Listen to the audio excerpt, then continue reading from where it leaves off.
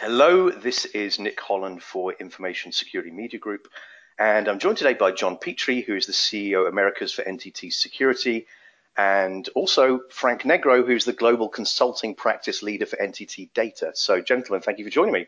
So folks, we had a fascinating roundtable discussion a couple of weeks ago on the confessions of a healthcare CISO. So we had a dinner in Chicago. It was very well attended, very frank discussion, covered a lot of ground there. So one of the main topics was how the role of a healthcare CISO is changing. So could either of you or both of you maybe provide some thoughts on that? And I'll go with John first, if that's okay.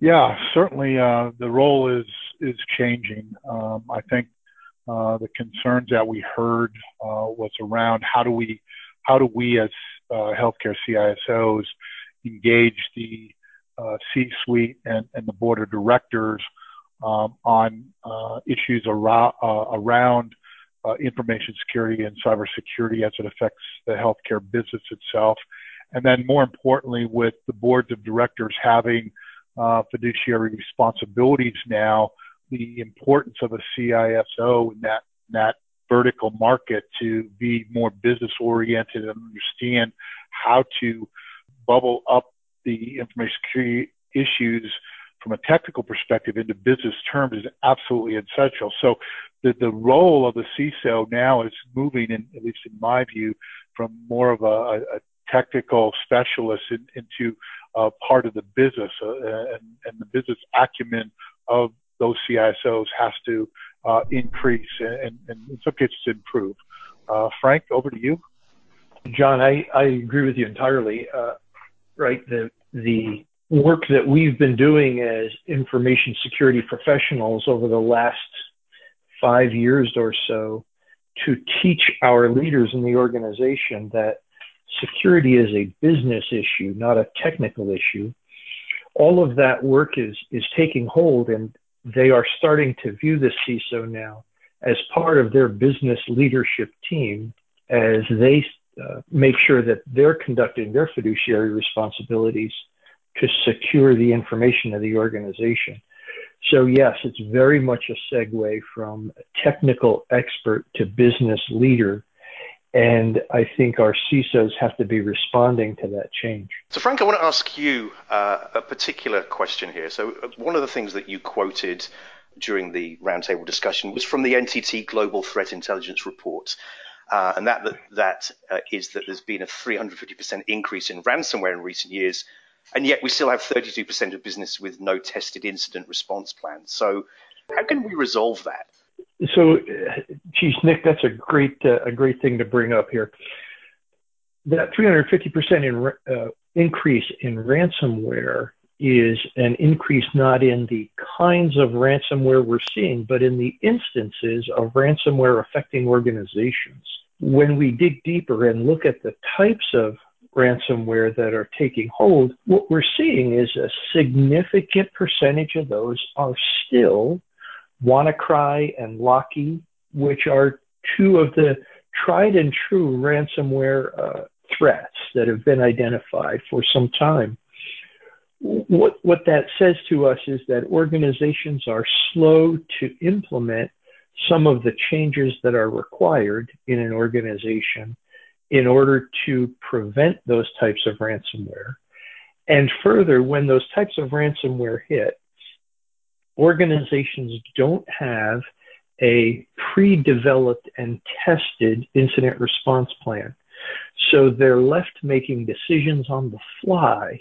You know, how do you make a really tough decision about a complex technology environment related to protecting pieces and parts of your organization's strategic information? How do you make those at 3 o'clock in the morning on a Thursday when your technical experts and leaders may not be readily at your disposal? The key point there, and you mentioned it, Nick, in your question, is not to have an incident response plan, but to have a tested incident response plan, to work through tabletop drills or some sort of testing protocol so that responses to situations certainly not all, but many of the situations that one might encounter become operationalized from a playbook, from something that has been pre-developed. I think that's how you address those kinds of disconnects. John, your group sees some of this stuff on an everyday basis. Is that kind of what you expect also? I think that's absolutely right on point, Frank. And the short answer is yes. We're seeing that throughout our business, specifically as we deliver services to our healthcare clients. We're finding that the general planning of incident response, that the planning itself is not being done, nor is it being executed, I think is the overall issue. So a lot of our delivery of services around incident response is really helping them get a plan in play and then helping them get it tested where they're doing tabletops, and et cetera. So right on point. Quick question for you, John. We discussed M&A activity. That was a topic that came up from a number of the attendees of the roundtable. And then, obviously M&A and being a particular challenge when it comes to dealing with the security posture there. I mean, again, from your first-hand experience in this kind of space, what's the best way to address that? Yeah. So let me sort of caveat it a little bit as it relates to why they were asking the questions. There appears to be a consolidation of healthcare services and consolidation of activity where healthcare companies are buying specific niche players in certain areas of the healthcare solutions or systems, whether that be payer or delivery of the services itself, et cetera. So there's consolidation going on. So when you talk about M&A, when you're actually the CISO in charge, the effect that the participants in the round table brought up was how do we get what is important to look at as part of the M&A activity versus having the M&A close and all of a sudden we have all these now brand new security vulnerabilities that are coming at us because we didn't do a good job in researching and assessing what that target acquisition or target company was really all about as it relates to security controls, vulnerabilities, mechanisms, et cetera. And so that's sort of the pretense of the question. So the best way to address that really is to establish a representative that sits on the M&A team. In smaller company, that's difficult, obviously, because the security team and usually the CISO or whoever the senior security person has got a whole lot on their plate already. But I suggest to you that you still have to take on assigning somebody to participate on that M&A team so that they can bring up the idiosyncrasies of the security issues to that M&A team as they're doing their process of due diligence. And I think it's important. So short answer is you got to have somebody on that team and you got to figure out a way to convince your C-level team, your executive team, to get somebody on that team to provide advice. The example that I think we talked through at the roundtable was really around the cost that you have when you acquire a company or merge a company into yours that their security controls or technologies are behind the curve or are so old or legacy that they have to be replaced. Those costs were never figured into the acquisition cost itself. And so now you're faced with connecting those systems and connecting that server or storage or whatever it is to your environment and introducing another attack vector through vulnerabilities that you weren't prepared for. So that is a real challenge to these guys and gals in healthcare as the industry consolidates. Frank, anything to add on that? Yeah, John, just a couple of comments. Yes, I agree with everything.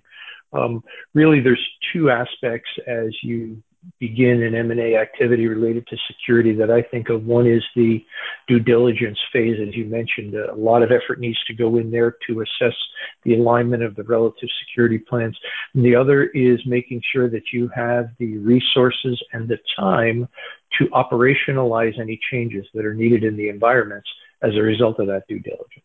Well, and gentlemen, just one final question, and I'll go with Frank first. So what did you get out of the discussion? You know, Nick, the two things I think that I heard that were resounding with me.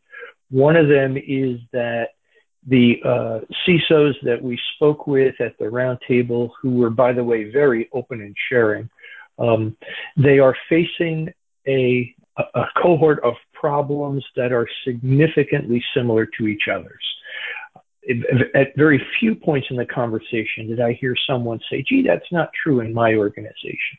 So, you know, there's a we're all in this together feeling as we look at the overlay of the technology issues, the business issues, the security issues, the funding issues. That I think is one thing, that it's a common set of issues. The second is that, as John mentioned a little while ago, these are well-tuned, well-positioned leaders, people who have backgrounds from law to technology to healthcare leadership. The days of the techno-weenie CISO, those are gone. And I think that change has begun in earnest in our industry, and it's great to see. Those are a couple of my thoughts, Nick. Okay. And John, yourself? Yeah, I echo Frank's comments. I would add one other area of concern that I think is starting to emerge that I heard from the individuals. And I want to reiterate the caliber of people that we're talking about moving into these positions is extremely high. And the business acumen, I think, is evident in the change of the people's views towards the CISO position. But one of the things that came up is really around resources and just the very strategic issue about lack of resources, availability of resources, and the individual CISOs competing for the same resources in the region. So that came up, and so, you know, with 1.2, I think last count in October, 1.2 million security professionals, and I'm talking about sales or other divisions of information security, just the practitioners, 1.2 million jobs open in the U.S. alone, 4.5 in globally. That's a concern for them. So we talked about how to influence that locally with colleges and integration. So I think that's on their mind of how they're able to maybe grow their own or at least make a dent in resource availability, which brings, of course, to the point, when do you make a decision to engage in an outsourced activity of some type, depending on how large the company? So I think that was also top of mind a little bit, at least from a decision-making perspective. When do you make that decision? So I think that was another area that we had heavy discussion about. Yeah, very good. Well, John and Frank, I thoroughly enjoyed the discussion. Like you said, it was very candid, I thought, very open. And I think that the caliber of attendees was extremely good. I mean, it was, again, a real conversation amongst peers who are influencers in the security space around healthcare. So I enjoyed it. So that's John Petrie of NTT Security, Frank Negro of NTT Data. And for Information Security Media Group, I'm Nick Holland.